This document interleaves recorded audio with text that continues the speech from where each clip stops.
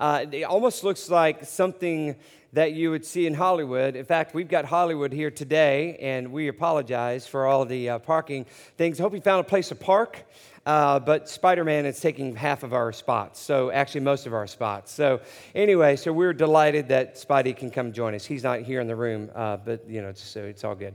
But anyway, so we're delighted, more importantly, that you are here. And you're here for a reason and a purpose, and you're here to hear from God. I believe that if we focus our attention and remove the distractions, that you and I will hear from God, because God is always speaking to us. It's really, many times, we're not really the ones who are listening. And so as we go through this sermon today, my prayer is that God would take these words and give it straight to your heart. In fact, we're going to take a moment and just pray right now. All right? Let's bow together. Heavenly Father, we thank you for all that you are doing in the life of our church, in the lives of our families and our community. And Lord, we love that you loved us so much that you sent your son Jesus to die for us. And we pray, Father, right now that you take the very words from Scripture and you make it expand and in the hearts of people. We pray, Father, that you will be glorified in this message today. In Jesus' name, amen and amen. If this is your first time here today, my name is Frank Bennett, lead pastor here at Lake Point Church, and we're just having a good time. We're having fun with this church plant, and we are finishing up a series today that we called "Do I Matter?" Big question mark. And many of us have probably asked that question sometime in our life. Do we matter? What's the purpose of this life? Why am I here? And I know this, students, well, a lot of times they will ask that question many times. Why am I in this math class? Okay, does this have any significance in my life at all? Why do I need to keep my room clean? Why do I need to make up my bed when I'm about to go back into it? Those kinds of questions start off asking yourself the questions, the deeper questions of do I matter? And so we took the book of Ephesians, and so this was basically a sermon through a book in the Bible, and Ephesians was written by the Apostle Paul, and it's actually a letter to the church at Ephesus in Asia Minor, which is now present-day Turkey. And so we're taking ourselves through this book, and so we're in the last chapter, and I would encourage you to read this entire book. You can sit down, and they're short, little 6 chapters, and you can read this letter and read it as if Paul is writing it to you, and it would make a whole lot of sense reading it in one sitting. And we talked about how we matter to God, and we matter to God because he sent his son Jesus to die for us. He proved that. And we also saw how we matter to a greater purpose. We matter to a greater purpose. What is God's greatest purpose? Is to redeem us by the blood of Jesus, because we were separated from God. We are saved from death. We are saved by grace. We are saved through our faith of what Jesus did, and we are saved for a greater purpose. We're also matter to God's plan. God's plan in our life. We all have a part in God's plan, and God has a plan for you. Some of you may be thinking, well, Frank, I've kind of gone off the deep end so many times in my life. Why would God want me to be a part of his plan? Why would God include me in any part of the plan? Well, let me tell you something that we learned in week 3, is that God's plan is bigger than your past. God's plan is bigger than your past. Some of you need to write that on your mirror in your bathroom or on your computer wallpaper or something. God's plan is bigger than my past. And so that's what God wants to remind us, that we matter to the plan. We also matter to the church. For those who have accepted Christ as Savior and you walk with him and you're a follower of Jesus Christ and you're part of the church, one of the reasons why you matter is we need you to build unity so that we can have maturity. It talks about that there in chapter 4. The church is the bride of Christ, and Jesus wants the bride of Christ to be beautiful and to be mature. The way to maturity as a church is we have unity. We see that in our marriages, in our most important relationships in our lives, like with our kids. In order for there to be maturity in that relationship, we have to be unified. Same with the body of Christ. And then last week, we talked on Father's Day, we talked about how you matter to your family. It wasn't just fathers who matter to your family, but obviously we zeroed in on that. But you matter to your family. You know, we learned in chapter 5 that we are to respond and we are to respect. Those are the two words we got out of last week. We are to respond to God's call to imitate him. Well, Frank, I can't be perfect. Well, neither am I, and neither can I be perfect. But we are to strive to imitate the characters and the qualities of God, to imitate the qualities of Christ. And Jesus showed what those were by you just reading God's word, by reading Scripture, by reading the gospel. You can see what we are to imitate. So God says, I want you to respond. I want you to respond by imitating me. And then I want you to respect. I want you to respect those people who I've placed in your life. Respect your spouse. Respect your kids. And we discuss through that in chapter 5, and you can go back and read it. But many families, they get that backwards. They try to respect one another without imitating God, without having qualities of God in their life. And because of that, there's no peace. Many, many families go through this. And I talk to families and couples where they try to respect one another, but neither of them are trying to walk like Christ. So we need to respond by imitating him so that we can respect others. And let me tell you, respecting others in your life is so much easier if we just first respond. Paul then goes on to say in Ephesians chapter 6, as we're going into this chapter, he talks about slaves and masters, and at the time that was something that was prevalent in their culture. But obviously that's not something that is in our culture. But what is prevalent in our culture is the workforce and having people who work for a boss. And so what we're going to read here in chapter 6, you can read or you can apply to your life if you have a job. And so there in chapter 6, verse 5, it says this: slaves, obey your earthly masters with respect and fear and with sincerity of heart. So you could just put yourself in there. Workers, okay?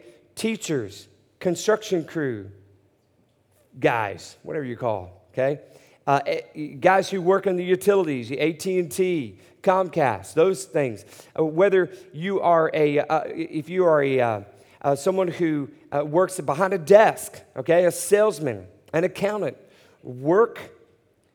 obey your earthly masters, your bosses, with respect and fear, and with sincerity of heart, just as you would obey Christ. Obey them not only to win their favor when their eye is on you, but as slaves of Christ, doing the will of God from your heart. Serve wholeheartedly as if you were serving the Lord, not people, because you know that the Lord will reward each one for whatever good they do, whether they are slave or free. So God is saying through Paul in this letter, and Paul is telling to the church of Ephesus, look, if you serve a boss or master, and many of us have bosses, we are to serve as if we're serving unto the Lord. Don't serve as if you're trying to serve that boss. Yeah, you need to get to the point to where you do your job right, and you want to please your boss, but you want to please the Lord first and foremost by doing a good job. You want to represent that you are a believer by going and doing a great job and doing your best. I believe that Christians ought to be the people in the workforce that bosses look to, and they're like, okay, there's something about you, but you're a hard worker, you never talk back, you always have a great attitude, you're never late.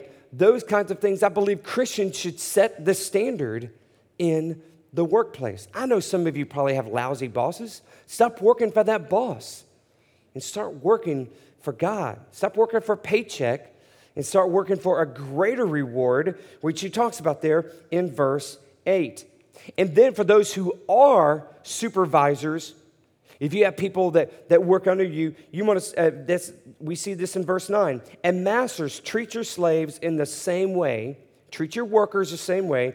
Do not threaten them, since you know that he who is both their master and yours is in heaven, and there's no favoritism with him. So just because you might be a supervisor or a boss, it doesn't mean that God has extra favor on you because of that. God looks at you the same way that he looks at those that you lead.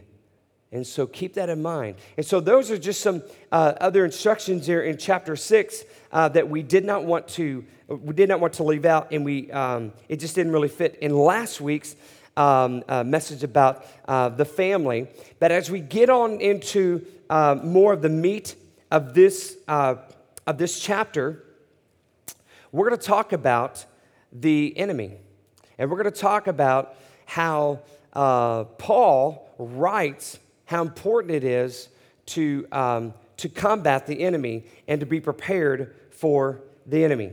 So as you come to realize you matter to God, and that you matter to his greater purpose and his plan, and that you matter to the church and you matter to your family, as you realize those things, you're understanding, wow, I do matter in this life, and I do matter to other people. And so you're going to walk in that authority. Hey, I do matter. You're going to be more comfortable with your skin. In your own skin, you're going to be comfortable that, hey, I matter a great deal. And that is exactly what Satan doesn't want.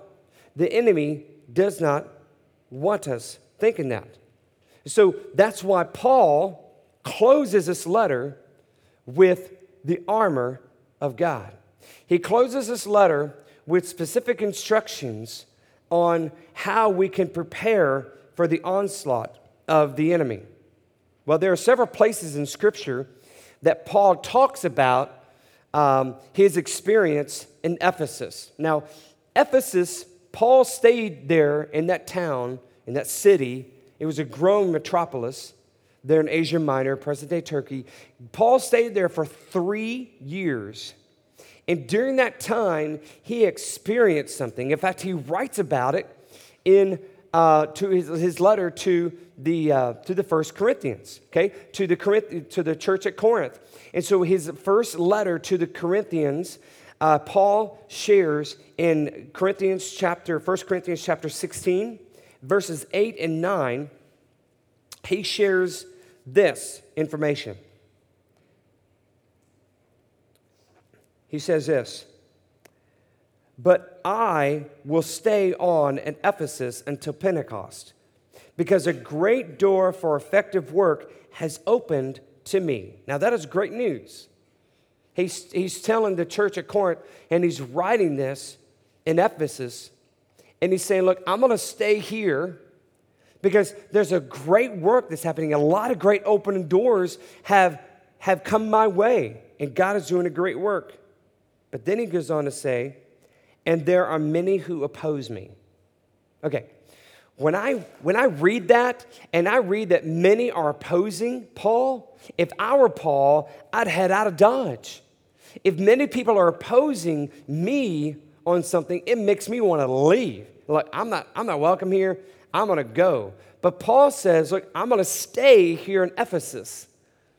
And even though there's a great work and people oppose me, that right there is a clue that Paul gets it. Paul gets it that he matters to a greater purpose, to a greater plan. He matters to the church. He matters to God. And so he matters, and we see that because he doesn't let the opposition distract him from what he is supposed to do. We see also in 2 Corinthians, the second letter to the church at Corinth, in chapter 1, verse 8 through 10. Now, Paul's in a different place. He has left Ephesus, and he's writing this to the church at Corinth. And so he's saying this in the past tense. In chapter 1, verse 8 through 10, it says this: "We do not want you to be misinformed or uninformed, brothers and sisters, about the troubles we experience in the province of Asia." Now, he's basically saying Ephesus. He's just not naming it, but that's where he was at. "We were under great pressure, far beyond our ability." Catch that. Far beyond our ability to endure, so that we were despaired of life itself. Indeed, we felt we had received the sentence of death. But this happened that we might not rely on ourselves, but on God who raises the dead. He has delivered us from such a deadly peril, and he will deliver us again. On him we have set our hope that he will continue to deliver us. So Paul is saying in past tense, look, Church of Corinth, I need to let you know something. It was bad. It was bad in Ephesus. We thought we were going to die. We felt a lot of pressure, and it was too much for us to handle. So what happened in Ephesus? What happened that Paul talks about that happened in Ephesus for him to write about the armor of God? Now, him writing about the armor of God, remember, he's writing the book of Ephesians. It's a letter to the church of Ephesus, the same people that he was at, and he was there for 3 years. And so what happened in Ephesus? Well, if you read in Acts chapter 19, we're not going to really turn now. I'll tell the story. But in Acts chapter 19, I encourage you to read it yourself. There's some pretty cool things in that chapter. But what God did, and some pretty weird things about people trying to cast out demons in the name of Jesus, and they weren't really Christians. And so the demons hey, I know Jesus. I've heard of Jesus and I've heard of Paul, but who are you? And so they attacked them. And I mean, it's crazy. But in Acts chapter 19, we read that Paul went to Ephesus to plant a church, to see if there were any believers there, any disciples. And so he found some disciples there, some followers of Christ, and he worked with them and partnered with them to help start the church at Ephesus. And so this church, again, he was there for 3 years, and many things are happening. People were getting healed of their illnesses.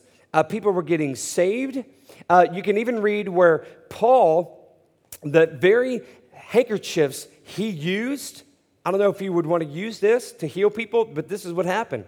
The very handkerchiefs that Paul used, people would take that handkerchief and bring it to a person who is sick on their deathbed, and the handkerchief would put on them, and it would heal them. I mean, just amazing things like that. Unheard of things that we don't really hear about today, especially here in America.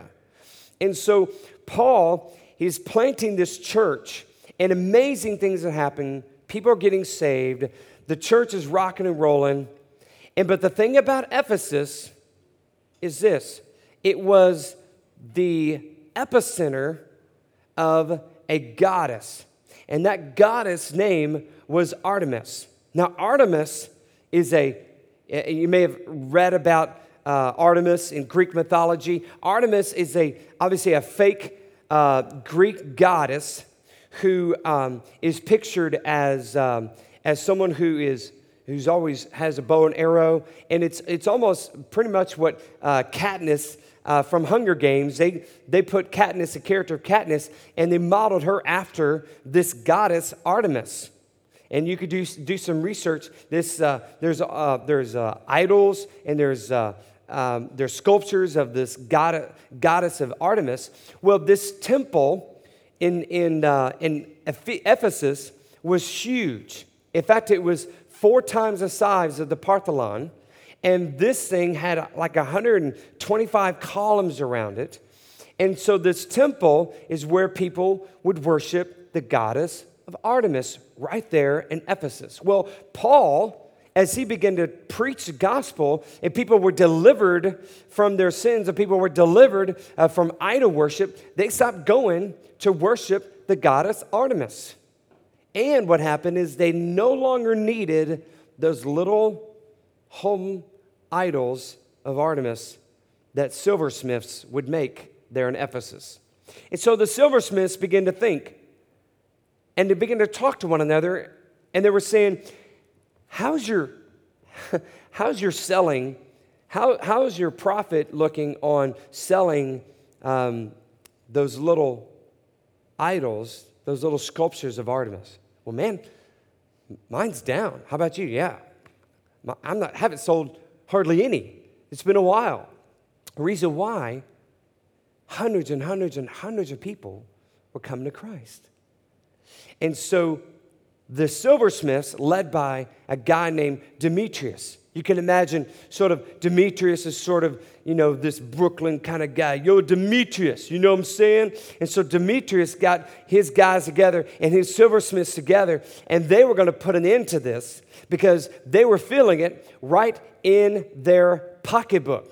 They were saying, this Paul is affecting this. And how many do we know when people see that it's affecting their pocketbook, something's got to change?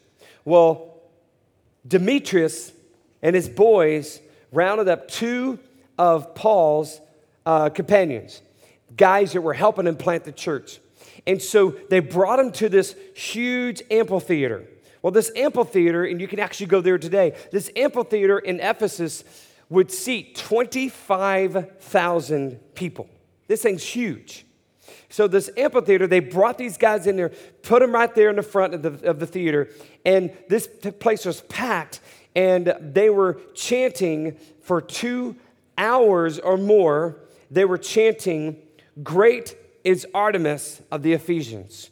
Great is Artemis of the Ephesians. Great is Artemis of the Ephesians." And so basically what was happening is the people were rioting. And Paul wanted to go to that theater and talk some sense into them, but the other disciples are like, I don't think that's a good idea. You should not go. You will be killed. And so after a couple of hours of this chanting and this sort of mob to the point of rioting, the city manager basically comes to this theater and says, all right, this is not how we handle things. We are Romans. We don't riot. We handle things in court. And so basically, he talks the crowd down and dismisses the crowd. But because of that, those guys and Paul feared for their lives. They feared for their lives to the point to where Paul, as he's writing this book of Ephesians, this letter, he's remembering what had happened. And he's saying, okay, look, you matter to God. You matter to a greater purpose. You matter to God's plan. God has a plan for you. You matter to your church. You matter to your family, that structure God has laid out in His Word. You matter so much that the enemy knows about you. And once you realize that the enemy is going to do everything he can to knock you off balance and get you distracted. And so Paul then goes on to say, all right, let me close this letter out with the most important thing. You matter to all of those other things, but let me tell you something. When you get those right, when you get those understanding, when you live by those things that you matter to all those areas, you will matter to the enemy. You will matter to the enemy. So much so that you need to put on this armor of God. And many of you have probably read this passage or have heard this passage that's found in chapter 6, beginning at verse 10.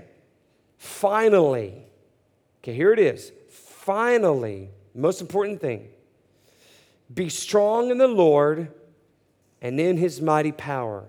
Remember Paul, when he faces, he was writing in Corinthians, he goes, look, this is beyond our ability. We depended on God's strength, God's power. Verse 11, put on the full armor of God so that you could take your stand against the devil's schemes. For our struggle is not against flesh and blood, but against the rulers, against the authorities, against the powers of this dark world, and against the spiritual forces of evil in the heavenly realms. Therefore, put on the full armor of God, so that when the day of evil comes, it happens a lot, you may be able to stand your ground. And after you have done everything, to stand. Stand firm then with the belt of truth buckled around your waist, with the breastplate of righteousness in place, with your feet fitted with the readiness that comes from the gospel of peace. In addition to all this, take up the shield of faith, with which you can extinguish all the flaming arrows of the evil one. Take the helmet of salvation and the sword of the Spirit, which is the word of God. And pray, don't forget about prayer, and pray in the Spirit on all occasions with all kinds of prayers and requests. With this in mind, be alert and always keep on praying for all the Lord's people. So he talks about this full armor of God.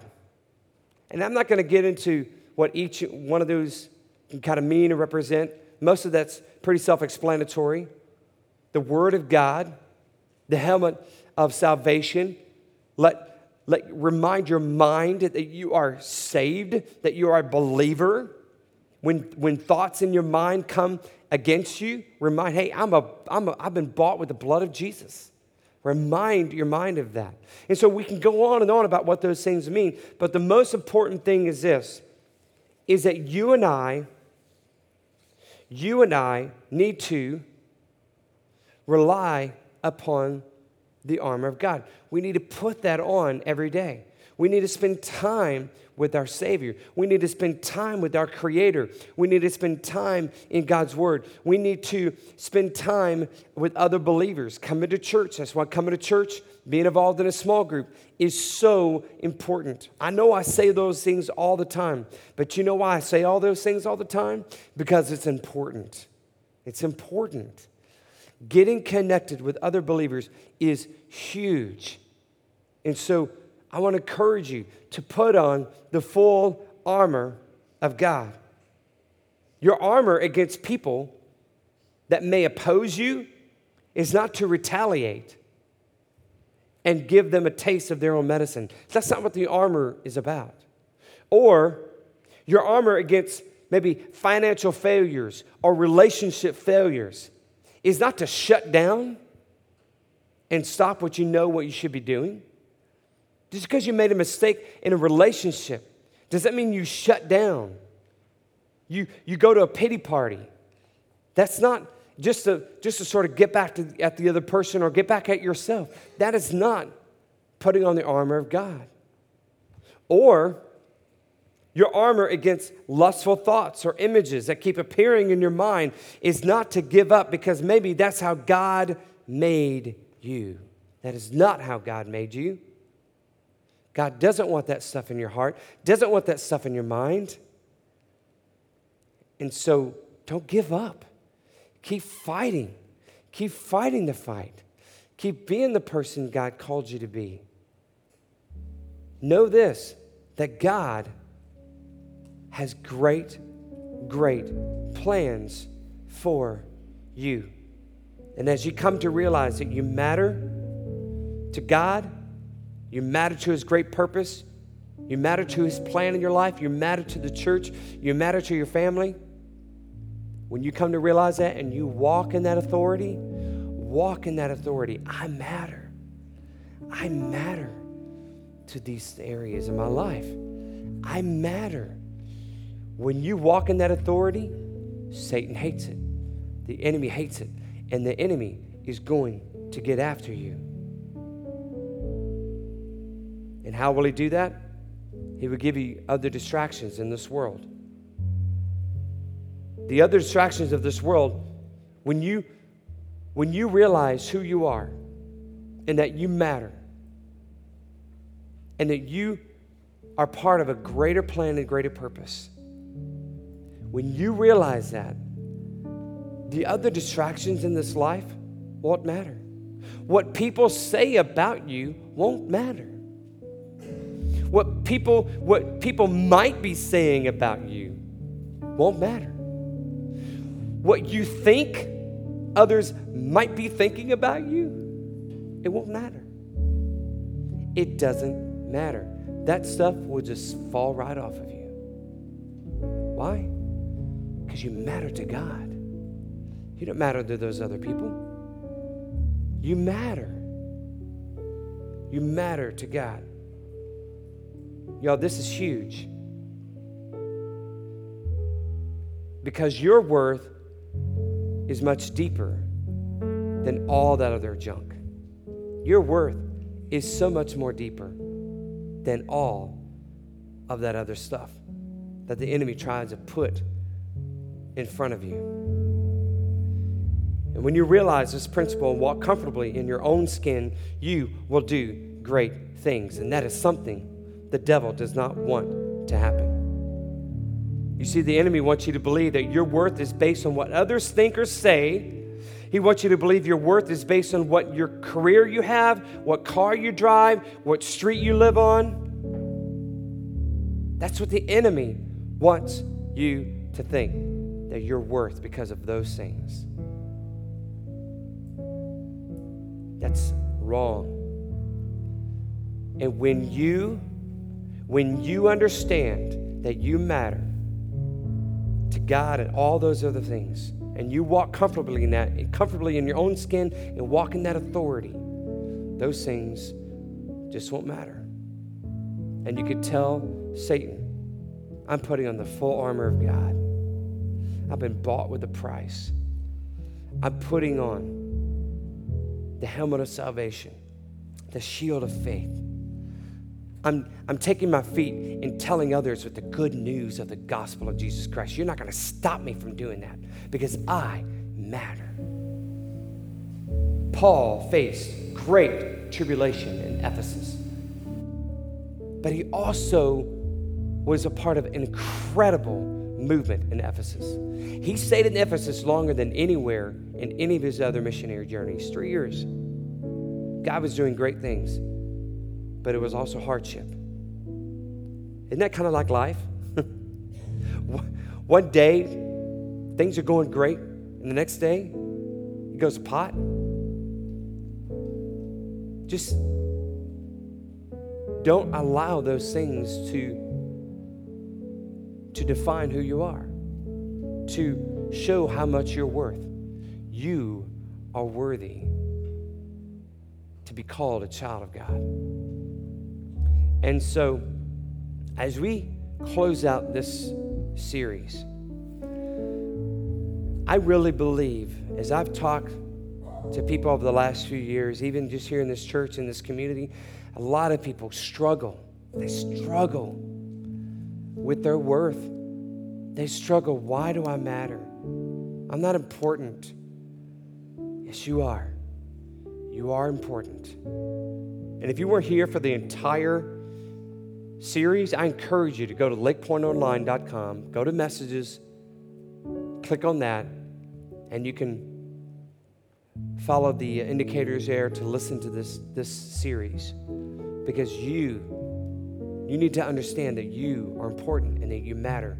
God loves you. Stop letting other things in your life tell you who you are and how much you're worth.